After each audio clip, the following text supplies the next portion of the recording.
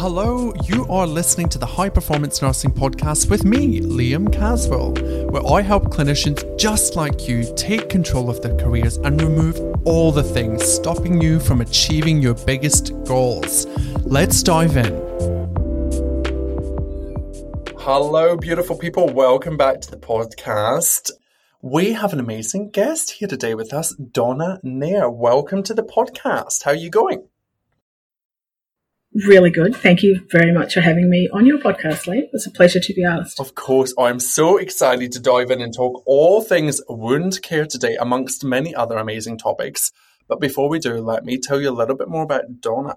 So Donna Nair is an advanced practice nurse who has extensive clinical experience working with complex wounds and lower limb lymphedema in public health, disability, aged care, and private practice. Having worked in wound care roles for 20 years, Donna completed accredited lymphedema training and finally married her two clinical passions together 3 years ago and founded Good Wound Care, a mobile private practice. Oh, I love that so much. She works in interdisciplinary teams and cares for patients in Geelong, Ballarat, and regional Victoria who have chronic or difficult to treat wounds. Donna provides community-based services that reduce healing times, improve patients' ability to care for their own wounds, and help to prevent future wounds. Donna's nursing practice is informed by the core values of consistency, collaboration, and compassion, and these drive the model of care at Good Wound Care. That is amazing. I absolutely love everything that you do, and there's so much that I want to ask you. But before we do, let's dive into exploring your career story. So what's got you here? Tell us all the things. Oh, goodness. It is a whole career story, I think, Liam, and it's a hard one to put together and to make really succinct, isn't it? Because I'm a really firm believer that, you know, all of your experience, everything really builds up to where you are. And that is certainly true in my nursing career. Had you said to me 31 years ago when I, first kind of signed on to this career path that I would be doing what I am doing now, I certainly would have had no idea. I would have been working with wounds, lymphedema, what's that? And even in private practice, even maybe 5 or 6 years ago, I would have, said, no way, not for me. So it's interesting how it evolves over time. And then you look back and you go, well, and I think, you're obviously reflecting in nursing a lot. I think that's part of what high performance does. And you realise, I really probably was following, what I was destined to or calling. And I fell into those places that felt right and that I was good at. So for me, yes, I've been a nurse for 31 years. I probably was always destined to be. I did the nursing for some work experience, and I had some mental health issues when I was a teenager and I had dropped out of school, and I went to do enrolled nurse training, way back then when it was still in hospitals and PTS and that kind of thing. It makes me sound really old. It really does. But, so I've actually had a benefit. I've gone back, obviously, and done my RN tertiary base, so I've really been able to compare both of those systems. So, I had a bit of a gap year after I did my enrolled nursing. I travelled and worked in the UK, not as a nurse, just, kind of took a year out, came back to Victoria, did some agency work, worked in kind of GP land for a while. And after about 2 years, I'm like, no, I've kind of got to go somewhere else now. So then I made that decision to kind of go back to uni. In my 20s, I found uni really hard. It was really good. I was doing what I loved. But, it was interesting. I think I'd already been in the workforce and I probably found that, hard to get back into the study. And it was when, I started doing placements and that type of thing, particularly in hospitals. I think that's when I first identified I don't want to work in a hospital. Now, I've had heaps of jobs in hospitals and I'm not, dissing hospitals or that acute kind of system. But, for me, that was where I really first started to challenge myself on some of those system things. So when I did a grad year, I was really privileged to get into an RDNS grad year in Melbourne. And so worked there for a number of years. And that's where I first kind of fell into wound care. It was a clinical, an area that you do a lot of, maybe about 50% of your time was spent with wounds, and particularly on the lower limb and pressure injuries. So it was such a practical problem-solving type of thing, and I was good at it and I enjoyed it. But, had you said to me I was going to do kind of leg ulcers, I wouldn't have thought that was a very cool thing to do. Most unsexy. So, that's where I am. So a number of jobs since then and got into, dedicated wound roles. So I've been doing, wounds for about 20 years. Wow. So about 5 years ago, I did a lymphedema course that's accredited with the Australasian Lymphology Association. So if people don't know what lymphedema is, certainly, Google the ALA and have a look there. They've got a good YouTube channel about lymphedema as well. So it's a growing area. Because what I was finding in my wound care was, predominantly working in the community. So many people that we see have chronic edema and dual diagnosis of lymphedema from a variety of reasons. And, you would send them off to the lymphedema clinics and they're great. They've got really skilled people, but in the public space, they're not really well funded for the really complex people that we're seeing. And, so the message really was, if you fix up the wound and then we'll deal with the lymphedema. It's like, well, I can't fix up this wound until we deal with the lymphedema.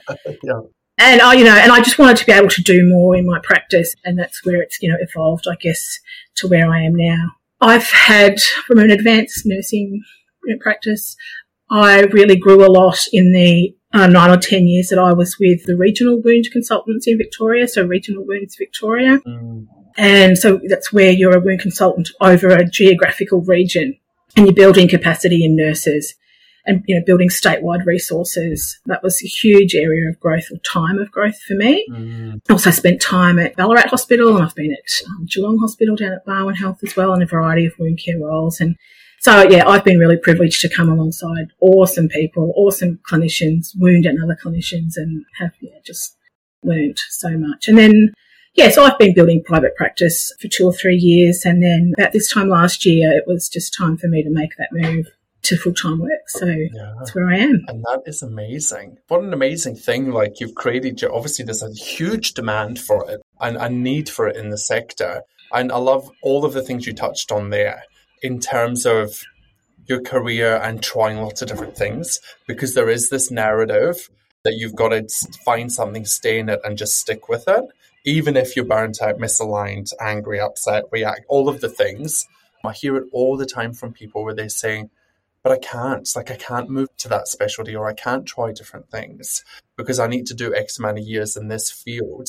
And again, every guest that comes on is an example of what's possible when you just follow your curiosity and you just go for what it is that you're interested in. And I love that analogy of like, you don't know where you're going at the time, but on reflection, you could probably see that it was just gearing you up to get you to where you wanted to be within wound care specifically. Yeah, it is certainly about following your passions and I think, and cross-pollinating a lot too. That jumped out for me, just what you were saying there. I think we cross-pollinate a lot, I see a lot of nurses who they'll say, I want to go into this area, I want to go into that area, or I didn't enjoy my time in that area. But, I've been around so long enough to know that you'll still get something out of it and you'll still use that when you launch forward. Yeah. Such a good lesson. I love all of that, Donna. What would you say to nurses who, feel like they're really lacking skills in wound care?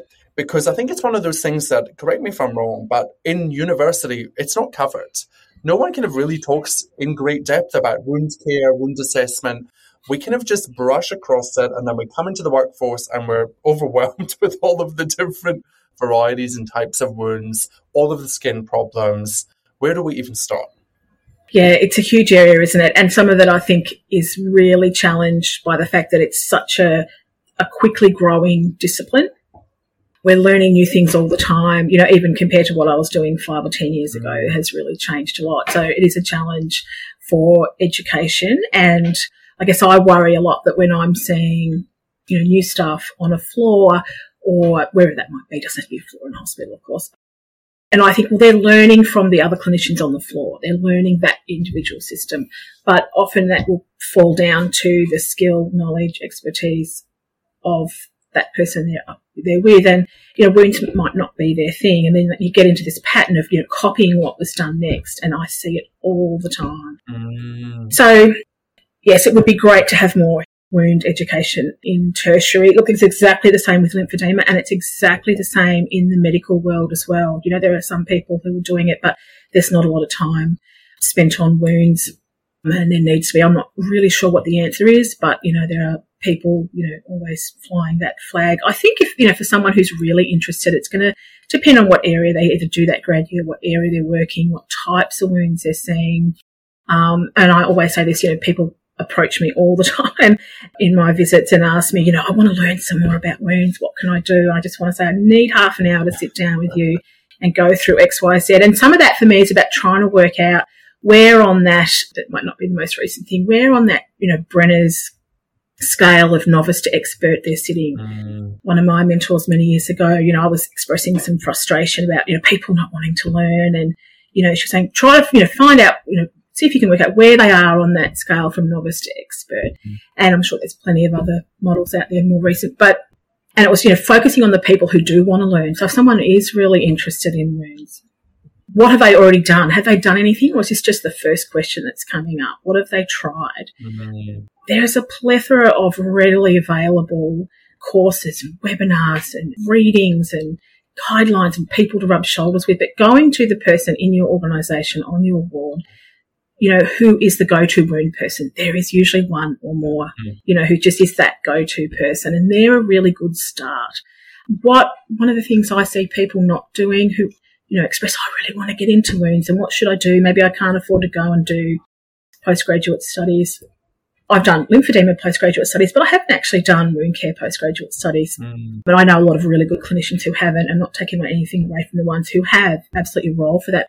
But it's experience that you have to marry up with that education. So if they're in a role, if they want to get into wounds, they need to be in there with their hands on. The more you can get your hands dirty with wounds, the more you can change the dressing that you put on and learn from that, the better. Things like joining Wounds Australia, our peak body for wound care, you get access to lots and lots of webinars, and you're rubbing shoulders with people who are in the industry, like myself, and you're going to be able to learn, and you kind of triangulate all your learning together. That's the key. People want to go to a course and have it done, and you must marry it up with experience, and you must marry it up with networking in the industry. I just see that so much. Yeah. So for the people who want to be that key person, that's my take-home advice. I love that. There is so much to explore within that space. And when I was a nurse educator in Canberra, I went to a Wounds Australia event, and it was an evening thing, and it was great. Yep. And you're right, like the room was full of experts, people there to learn and grow and develop, and it was reasonably priced as well from memory. And I got so much out of it. As an educator, I was like trying to cover 5 different wards and trying to help everybody across all the areas. And I didn't have the foggiest, to be honest, because again, it's a gap, right? It's something that is a specialty skill. And we didn't have the luxury of having access to a wound care nurse or CNC or nurse consultant or APN. So such a valuable service. In terms of wound care and getting back to basics, I think basics is always a good place to start, because even though we're very skilled clinicians, we're highly trained, I'm sensing that maybe, based on my experience, and I'm sensing from your reaction, that there are some basic fundamentals that maybe we should be focusing back on. What would you say they are, and what should we be really kind of zoning in on? Oh, yeah. I just really love that you said that. Let's do it. You're all there. You're all over it, aren't you? It's good. Oh, look, yeah, I'm always, people are going to hear me broken record. It's always about the basics and, basic nursing care. I'm going to sound really basic here, Liam. People aren't cleaning between toes. People aren't washing skin. People aren't giving good hygiene. And these are the absolute hallmarks. Are we assessing skin properly? Are we picking up that stage 4 or unstable pressure injury a couple of days beforehand, before it develops? But yeah, I love, even no matter what I'm doing now, I will always go back to basics. It's always the basics. I'll go back to what is not being done, and it's usually the basics. And that could be, are we cleaning the wound properly? How long are we leaving that dressing on for? Have we done a proper wound assessment? And yes, you can look at all the really complex stuff, and that needs to be done. But always do the basics first. They're just not negotiable. And usually when I track back and I'm formulating care plans, it's, you can, 99 times out of 100, put those basics in place and you'll have a massive improvement. So, look, these days we're talking about things like using the proper cleansers and surfactant soaks, those types of things, advanced wound dressings, leaving them on for the right amount of time, addressing nutrition, mobility. Edema, of course, I'm always going to be flying the flag for lymphedema. There's often chronic swelling in those types of wounds. What are we doing to debride that wound in? And not everyone has to, go for those wounds with a sharp implement. If people think debride, oh no, I can't debride, I can't pick up a blade. Well, there's really new models of care now around wound hygiene that talk about everyone can do wound debridement because, 90 to 100% of wounds are chronic wounds. We're talking hard to heal wounds, not your acute wounds that are moving through normal ordered, stages of healing. 95% of those wounds are going to have a biofilm. So they've got bugs in them that are covered in a matrix, in a slime that, no antimicrobial dressing is going to impact unless we get in there and physically rub it off. So, gauze scrubbing and surfactant soaks and those type of things. And I usually find they're not being done. And we put a really good plan in place. And people change dressings too often too. So, okay, that wasn't working this week. I think we'll change it to something else. Oh, that didn't work in a couple of days, so we're going to change it to something else. Something different all the time. And that poor wound doesn't know what it's doing. And that poor patient gets really frustrated. That doesn't help either. Yeah. And look, and I have to say, I'll go on forever, Liam. Client goals are everything.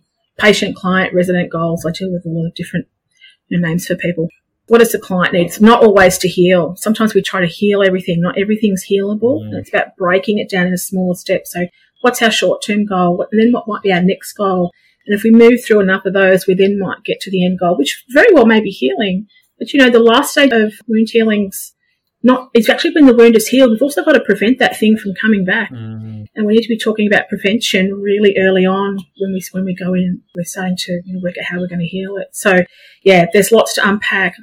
That often can't be done in the first visit. And so I think nurses we're very task-oriented in wound care too.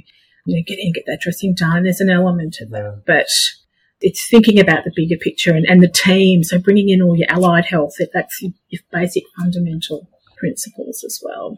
No, there is, definitely. It's not a one-man show. It can't do what we do unless we've got those allied staff. They're so important. Yeah. But do you find that it often is or does become a bit of a one-man show in the sense that we're still not that great or we're getting better at being a bit more collaborative and multidisciplinary, interdisciplinary in nature? Because I'm thinking back to my clinical experiences.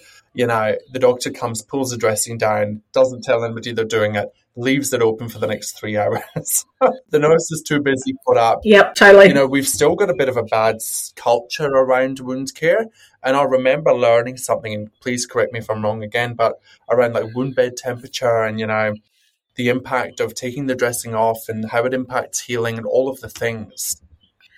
Yeah, that's a huge one. That's one of those basics I'm, teaching my patients all the time too. I do a lot of self-care, so a lot of patients I have will be self-caring for their wounds, or there might be a little bit of healthcare input. But often they're, teaching the patient those things for me in the community space really, really helps. But I still get that happening. So they'll go and they'll have the appointment and the doctor will change it to something else. And there's some great doctors out there. I'm not in any way dissing doctors. There's some really, really good ones. But I think, getting back to your first point about wounds, and people get a bit possessive with them. So it's my wound and I say this is what we're doing. And often when I come in, particularly there's really complex things going on, they took a long time to get that way. It takes a long time to unpack them. But, you might have 7 or 8 different disciplines or professions kind of feeding into that one wound. And sometimes they're all needed and sometimes they're not.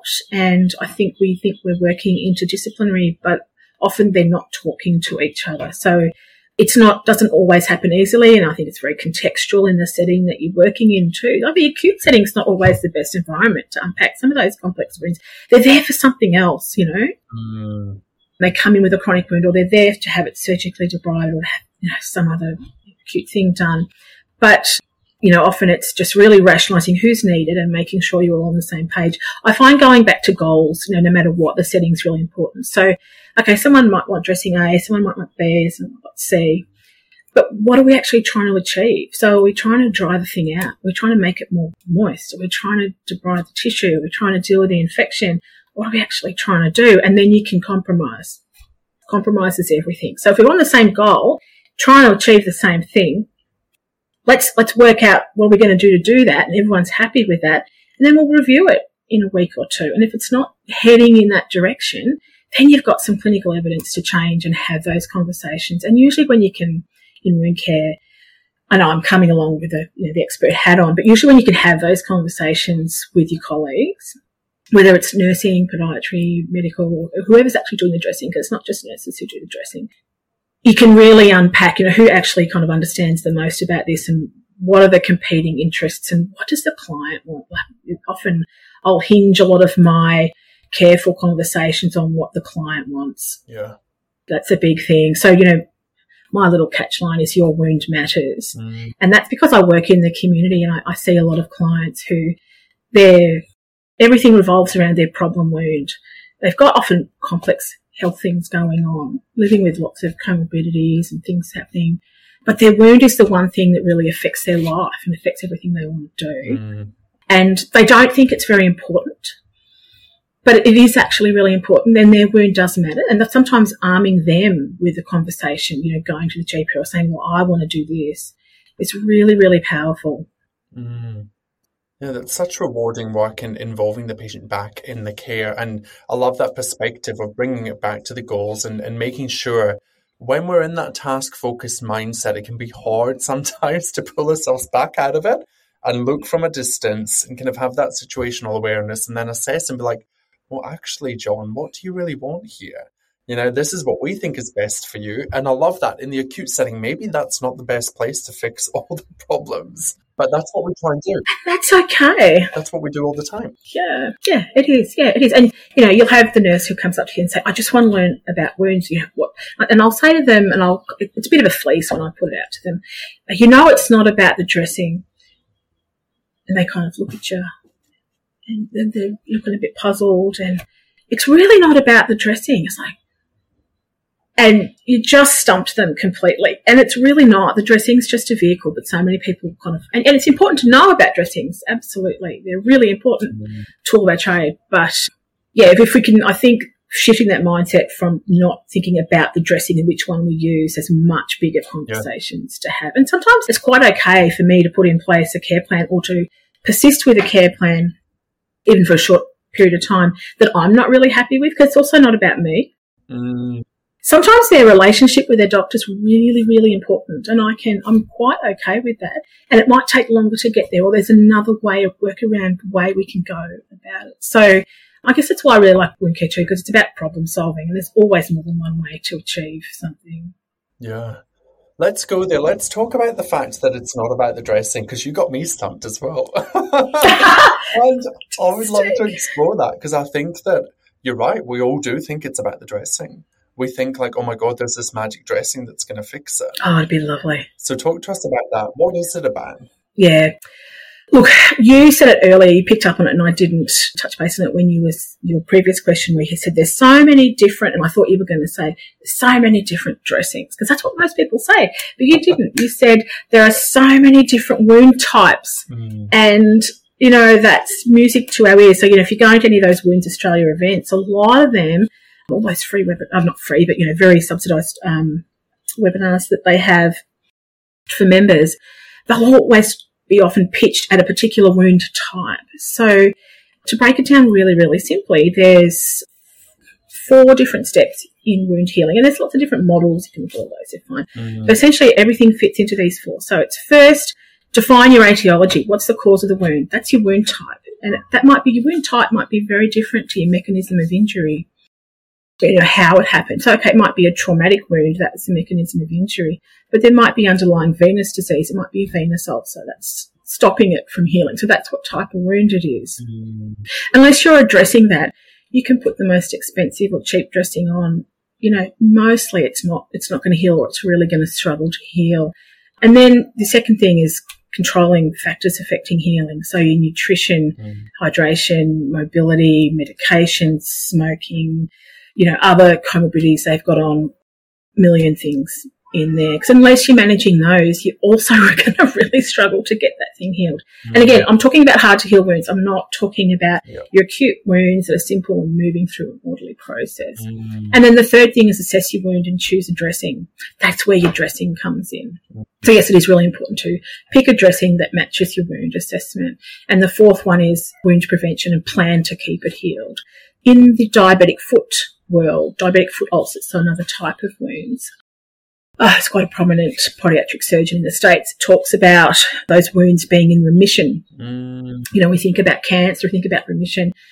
Often in these wounds that we've healed, we haven't actually done anything, and we can't do anything a lot of the times about the underlying pathologies as to why a wound is there in the first place. So sometimes, you know, pressure injuries, diabetic foot ulcers, arterial ulcers, venous ulcers, and a whole heap of others. We're supporting the client to heal, and we're doing a good wound assessment and a good wound dressing. But if we all of a sudden strip those things away, so bammo, the first time you go, that wound's healed, and we're marking it, and we're marking on the care plan, and we're saying to the patient, well done, it's all healed, we're pulling out now, we're gone. And if you take all those things away, they're going to be back. You know? Yeah. I think I have to look up the latest rate, but it's something like 70% of venous leg ulcers are recurring wounds within, you know, a couple of months or maybe 6 months, something like that. Don't quote me. I'll have to look that up. So, you know, a lot of these people, I call them repeat offenders. I don't mean that negatively, but they're coming back again. So they're getting the pressure injury again. So that last stage of healing and that last stage of, you know, what we're trying to do isn't also about the dressing. The wound takes between 1 and 2 years to get to 70 to 80% of its original tensile strength that it had pre-wounding. Wow. So after about that's huge. And I use that all the time when I'm teaching staff, all the time when I'm teaching patients, because, the last thing I'm going to do is run away. As soon as that wound is healed, you've actually got your last stage of wound healing in maturation stage, which can take up to 2 years. And it will always be weaker. It's never going to get full tensile strength. They get another wound, it's weaker again. They get another wound, and it's weaker again. And you're on this absolute merry-go-round. So when I say things like it's not about the dressing will help you with one aspect of the wound care. But for these complicated, you know, ulcerations and complicated wounds, particularly when they're of a recurring nature, you've got to be managing the etiologies, comorbidities, factors affecting healing, good dressing care, and planning for maintenance as well. So it's a real package deal. So I guess I say that a lot. You know, most woundies, like, you know, myself, wound care people will really understand that it's not about dressing. But it kind of floats people a little bit, you know, when you say it really isn't. And it's just that task oriented, and that's quite okay. That's fine. But it opens people up. So when someone says, I want to do a course in wounds and I want to get into it, you know, that's why I try to tease that out of them. Do you kind of get what wound care is about? Because you could be a really good clinical support nurse, you know, focus on dressings and doing the tasks, and that's really, really important. But there's a whole heap more to it. Yeah. And that was certainly one of the things that drove me to do lymphedema training, because I could just see so many of my clients needed that, and I felt unequipped to properly deal with them. So how does lymphedema complicate, or, you know, how does it add to the wound care issues, you know, in the limbs? Talk us through that. Yeah. So lymphedema is a huge area.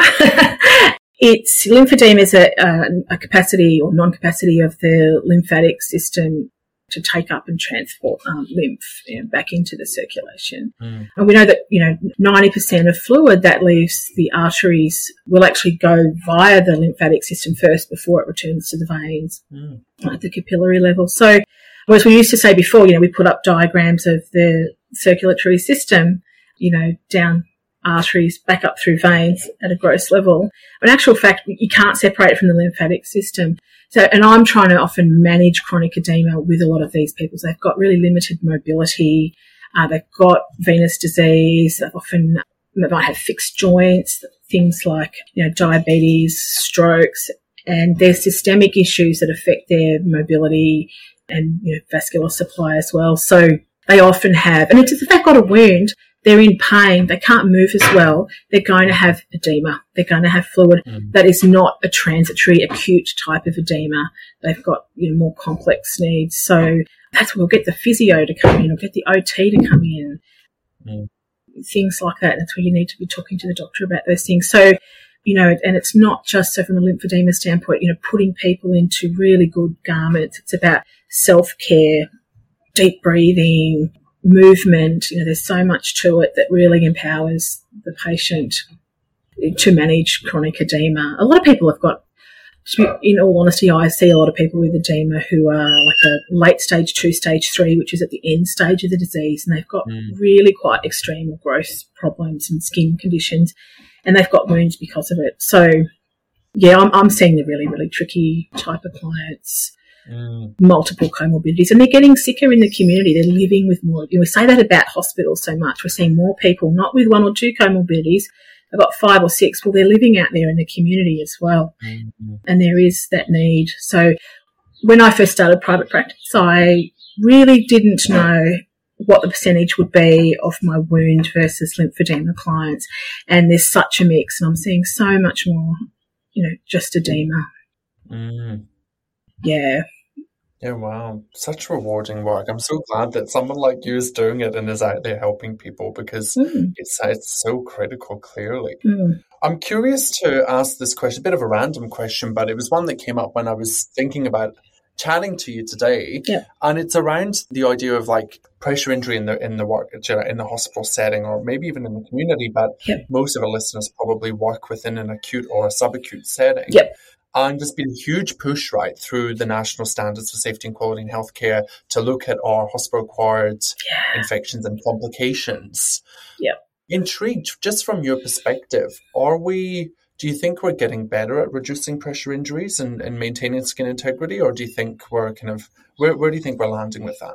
Yeah, that's a really, really great question. I think we are getting better. I really do. Yay. I think there's still, totally. And it's a really hard road. It's difficult. Look, I've been at 2, regional tertiary centres who have both managed that very differently. And I've seen gains in a variety of ways. There's some good things, happening up in Queensland, like everywhere. So the standards have been good. I think there's a potential, national standards, there's potential for, getting very, down the rabbit hole and getting very ultra focused on compliance.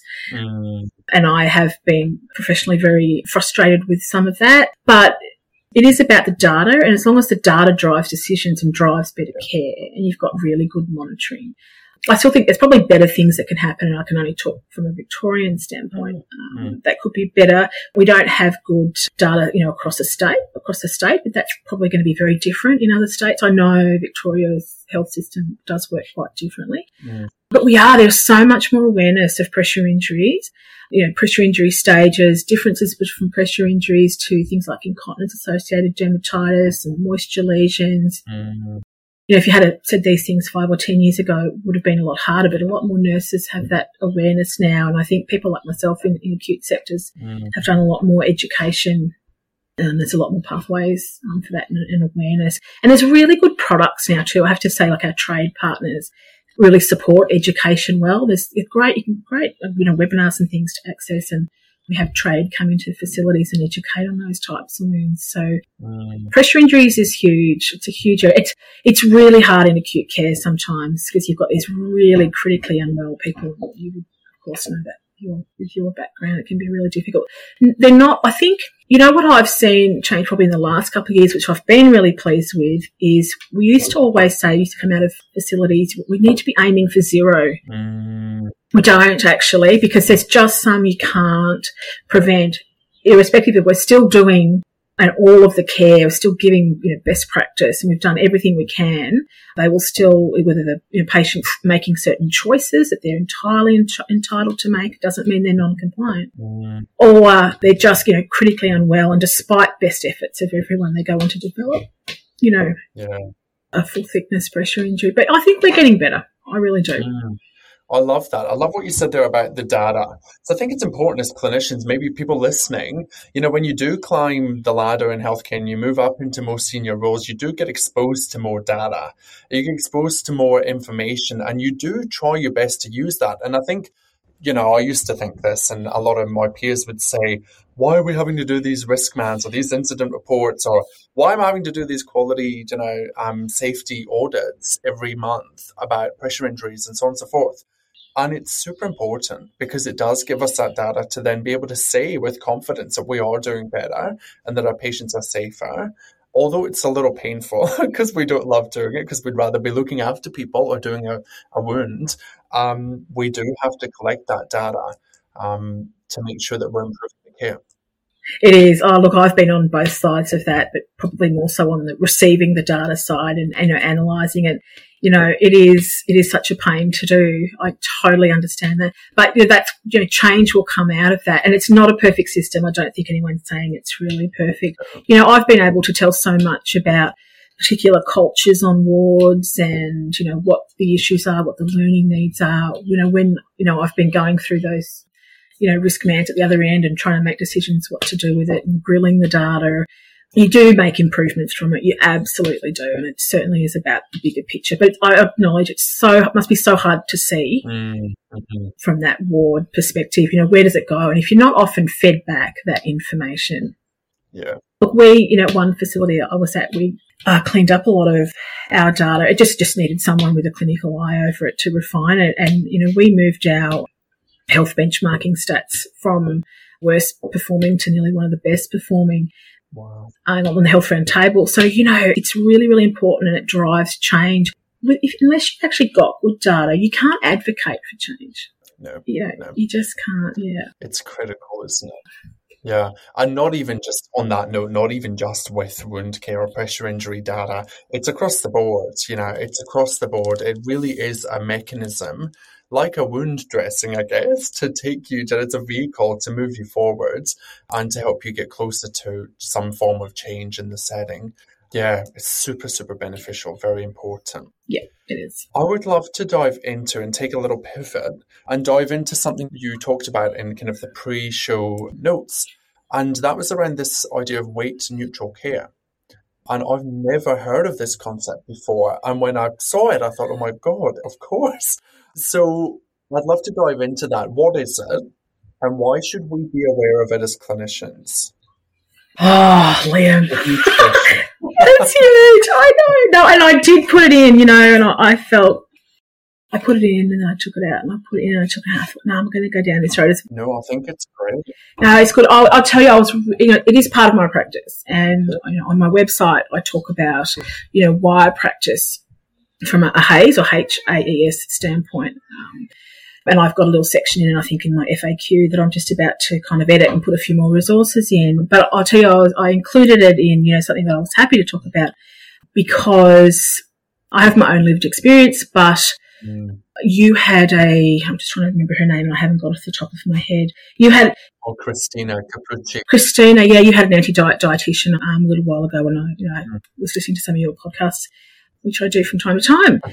And I just thought, that was really cool. Look, it's not widely accepted in all areas. There's such huge weight bias and weight stigma in healthcare. And that's where I talk about, my own lived experience and certainly with mental health. So from a lived experience, it's really hard to talk about, but it's also something that a lot of people get and it's becoming more people standing up about it. I list really reputable sources for reading and learning on this topic on my website, but there's just a wealth of stuff. So for me, I have a lot of people, a lot of clients who are living in larger bodies and who've been very, pathologized because of that and, labeled non-compliant. And, they're told they need to lose weight. They're not necessarily supported to do that or they can't. But, despite that, their body is talked about in a very negative way. And, research shows that that's not inspiring. It's actually really, really harmful. So a lot of this weight neutral care comes from a trauma-informed space. I think a lot of people understand, body positivity, but it's so much more than that. A lot of people can't think positively about their body for whatever reason. And so it just becomes, well, can you just think neutrally about your body and that your body is good no matter what size it is and deserves looking after. And irrespective of what your weight does, I'm not anti-weight loss or anti-weight gain. It's about looking after your body.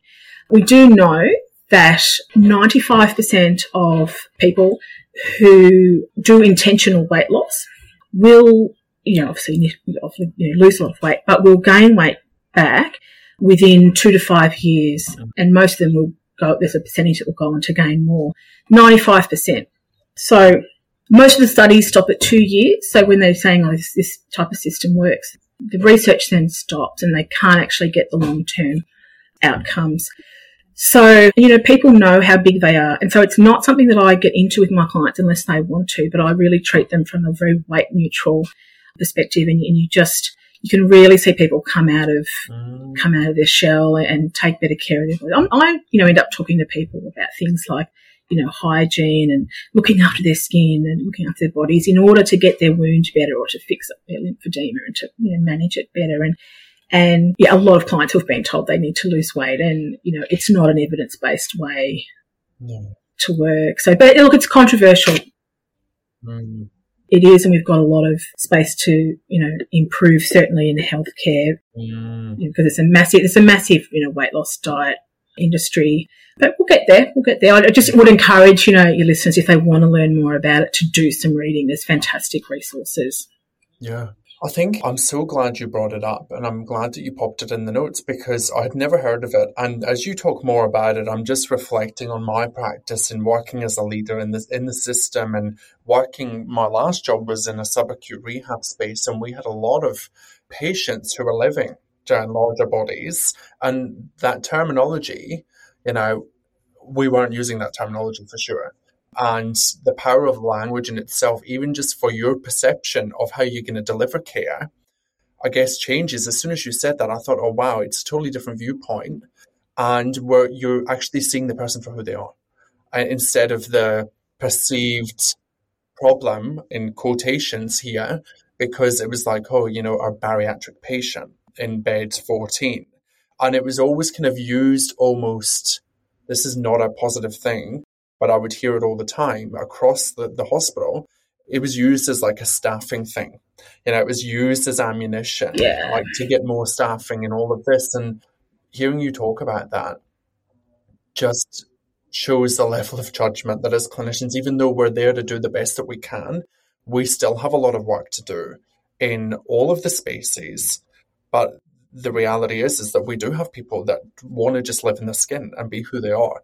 And not everybody needs to lose weight and be what is perceived on the telly as fit and healthy, right? But we need to accommodate that, right? Yeah, 100%. Mm-hmm. Yeah, look, the Dr. Asha Lamy from the UK, who is called the Fat Doctor UK, and Dr. Josh Woolrich, and everything endocrinologist from Greg Dodell from New York, and there's plenty of others. They often talk about there's actually no one condition that is caused by being fat. There just isn't.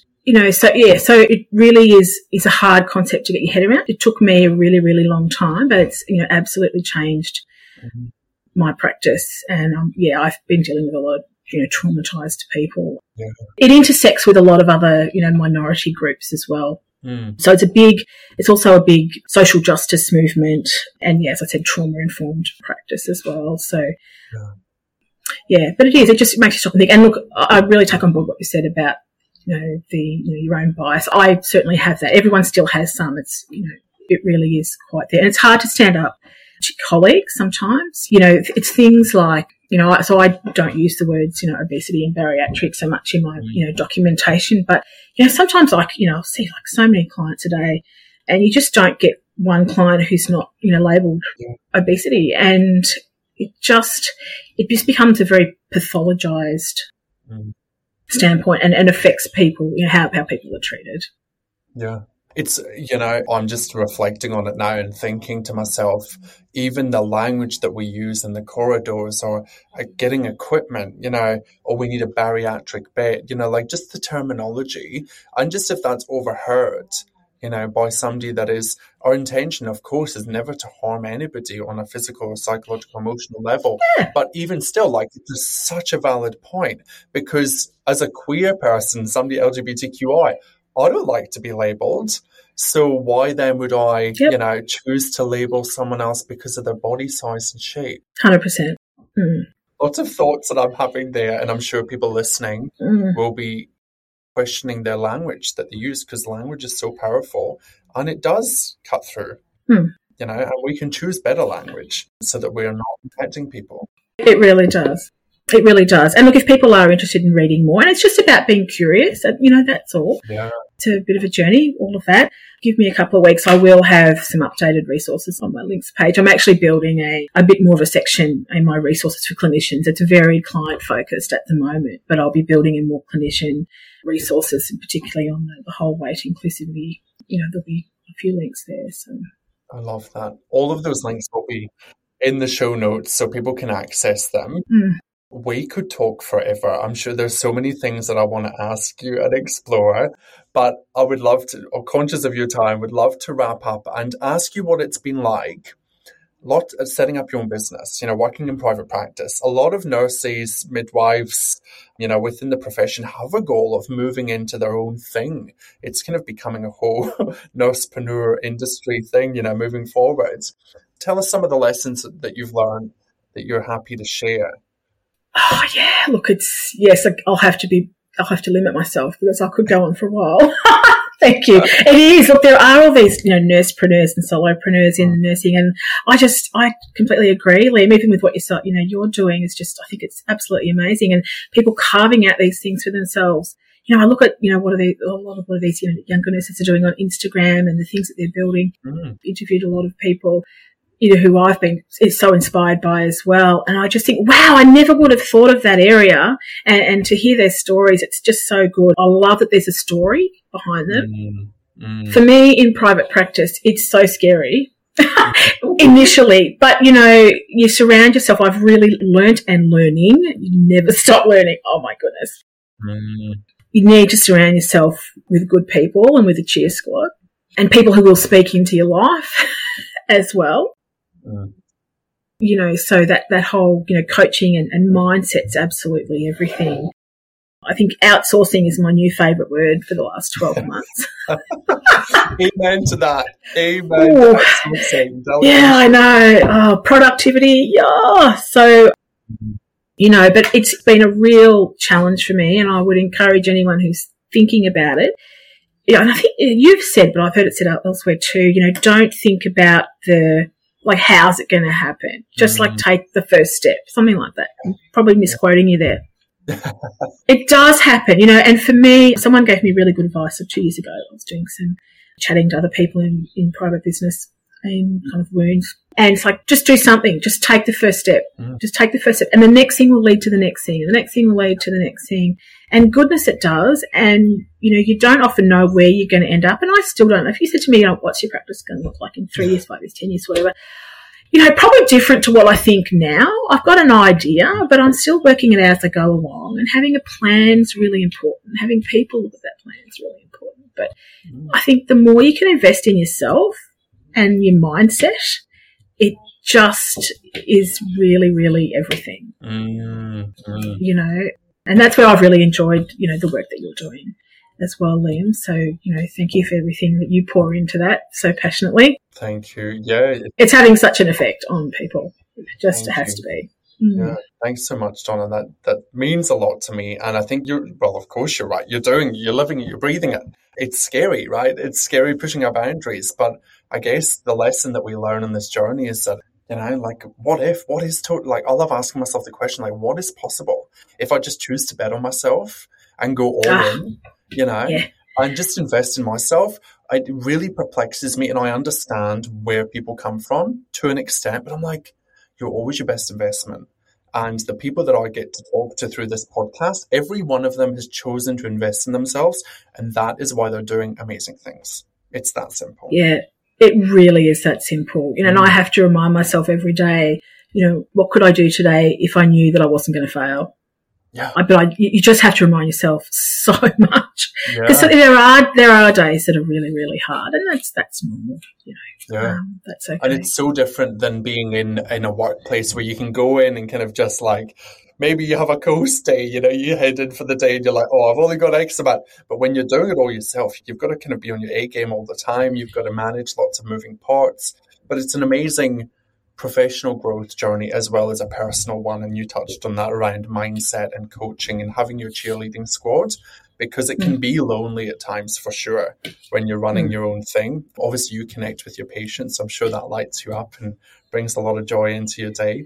But yeah, it's definitely a journey and a process, but one that I don't think anybody that's doing it would change. Yeah, absolutely. It's all failing forward. Failing as forward. Well. Yes. Failing forward. Yes, I love that so much. Thank you so much, Liam. Donna, thank you so much for your time. It has been an absolute pleasure. So much goodness in this episode. Thank you for sharing all of your skills, knowledge and wisdom. Where can people find you? Where can people learn more about you and what you do at the Good Wound Care? Absolutely. Well, my Good Wound Care website is simply that, goodwoundcare.com. Leave off the AU. And I'm mostly on Insta and Facebook, a little bit of LinkedIn as well. So I think I'll set you those links. I'm fairly easy to find. Awesome. Love that. Make sure you check Donna out and connect. And until next time, stay safe and stay forever curious. Thank you, Donna, for your time. Thank you so much. Cheers. If you've enjoyed listening to this podcast episode, please take a wee minute to leave a review. It would mean the absolute world to me. If you are ready to start taking action in your career and you need some support, why wait? Come and join my private Facebook community. The link is in the show notes below. Within the community, we take what we discuss in this podcast and we put it into action. Currently, I am looking for nurses who are ready to stop playing small and invest in themselves to create the life and the career they want to live. If that sounds like you, then please get in touch. Until next time, thanks for listening, stay safe and stay forever curious, my nursing friends.